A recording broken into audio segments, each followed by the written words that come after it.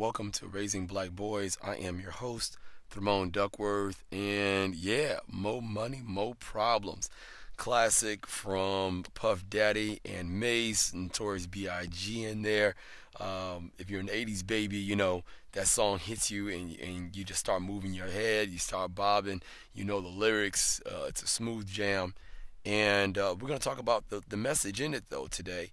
You know, a big part of it definitely resonates, particularly with us as adults. You know, we understand that the more money you have, the more problems that it can create. And of course, we're talking about from the perspective of the song. You know, they're talking about people who are greedy and things that come at you and jealousy and so forth.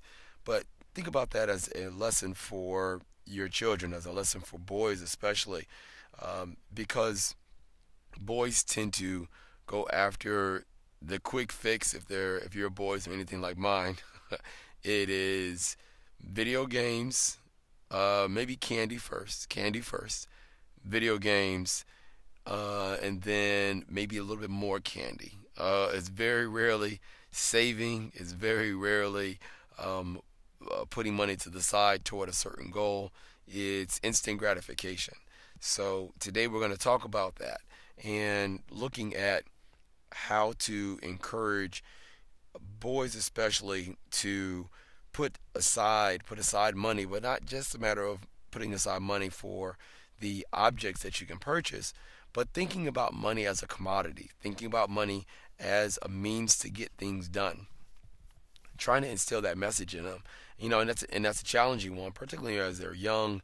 They don't understand the concept. So what we're going to do is kind of talk through how to do that. Maybe some different ideas, some things that we do in my household. So one of the important items with money is starting with the basics and counting it, so they can understand what pieces of money mean. Looking at coins, and so forth, which is great. And then obviously looking at dollar bills. The number is the number, and the larger number is the more. But beyond just the numbers, we it's really important to make sure that they understand that when mommy or daddy goes to the store to buy things, that it's not given to us for free, that these things cost money. One message that we are very consistent with our boys is always to explain to them that that if you purchase one thing, that probably means you can't purchase another. If you want this, that means that you have to think and consider that you can't get that. One message that's inherent in that is that you can't have all things at all times. The old adage, money doesn't grow on trees. You can roll that way, but we try to provide lessons for the boys that go beyond money. Because when you think about it, if you are going to dedicate time toward this, that must mean that you're going to take away time from that.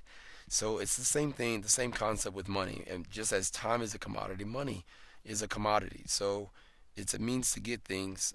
It's a vehicle that you can use to obviously purchase objects, and that's really the concept that they have right now. So it's, what can I get with these coins? What can I get with these dollar bills? But beyond that, it's the lesson of responsibility. It's the lesson of balance. It's also the lesson of critical thinking and decision making. Because again, if you're going to put money and you say, well, daddy, can you get that blow pop? Okay, that's great, but if we get the blow pop, that means that you cannot have the Powerade. Well, I want the Powerade and the blow pop. You can't have both. So which one do you think you want more? And obviously that feeds right into another lesson. Not just which one do you want more, which one might last longer. All right, so you can get this 32-ounce Powerade and you can drink that. You might enjoy it with your dinner. You can sip, you can have that, or you can have this blow pop, which is this candy that you really like, but that candy is going to be very short lived. Now, now we're going into a little bit more depth in having them critically think through the question of which one do I want more, and then justifying it, trying to think beyond just the instant moment, or that Powerade, something that might last a little bit longer. So thinking through how to make that decision is something that we try to help them with. That's one of the lessons. So with our boys, it is talking through with them, and sometimes in the store, it's allowing them to take some time to make a decision. Okay, which one do you want? All right, let's go down this aisle. Do you want this or do you want this? And then sometimes it's make your decision right now. All right, which one do you want? Five, four, three. I give them a countdown, and what that's doing is it's we're trying to help sharpen their skills on making some decisions right there in the moment, because sometimes that's what you're gonna have to deal with in life. You got to make decisions that you're gonna have to live with the consequences of right there in the moment. And so again, it's really looking beyond just money, looking beyond just some coins or dollar bills, but it's trying to expand that out into life lessons. So yes, more money, more problems. In the sense of with the boys, it's in the sense of if you don't have any money, the decisions are actually really simple, because mommy or daddy, they're only going to buy this for you. We're only going to buy. We're going to select. We might give you some options, but we're going to select what we're comfortable with purchasing. But now that you're starting to get your own money, now more problems come into play. Why? Because now you have to decide, and you're going to have to live with that consequence. You see, when mommy or daddy is making or is giving you very finite choices, you have A, B, or C, then that's what you're given, A, B, or C. There's no other option for you, and it's somewhat out of your control. But then when you have your own money, you've got $4, $5, or $10 or $20 to spend on your own. Now you've got A, B, and C, plus you might have D. There might be a G or H in there. So now you've got more choices. So I think that it's important to allow them to make those decisions and give them some room for it, but then also at times put them on the spot. And in our case, in our home, we like to give them a countdown and say, okay, you got to make a decision right now. Which one do you want?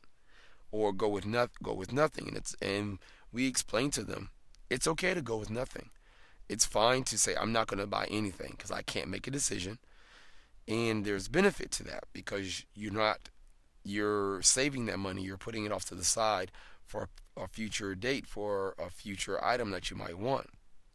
But then also you're learning, they're also learning, and you're teaching them that just because you have the money doesn't mean that you have to spend it.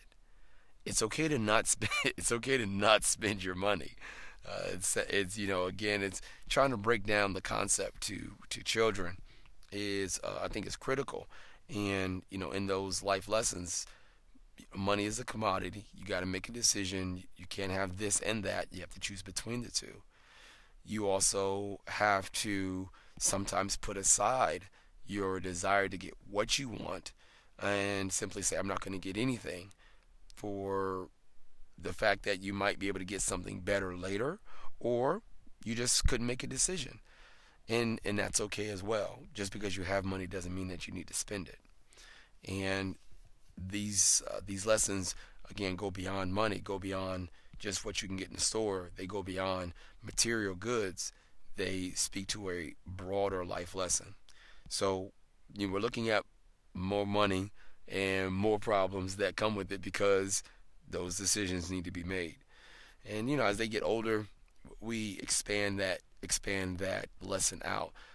With our oldest son Tyen, he's 12, and so it does come down to, all right, well, mommy and daddy might give you some extra money beyond yours to help you get that object, but then there's a cost with that. There needs to be we're not just giving it to you, but there needs to be an earning effort on your part. So what are you going to do to earn this money? Chores, extra chores, or things like that.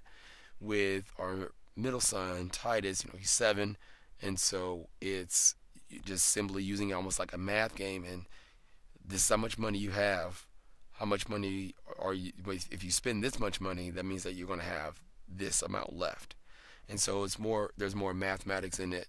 And then with our almost 2-year-old, it's whatever money relatives send you goes to mommy or daddy. And if daddy gets the mail, it's coming to me.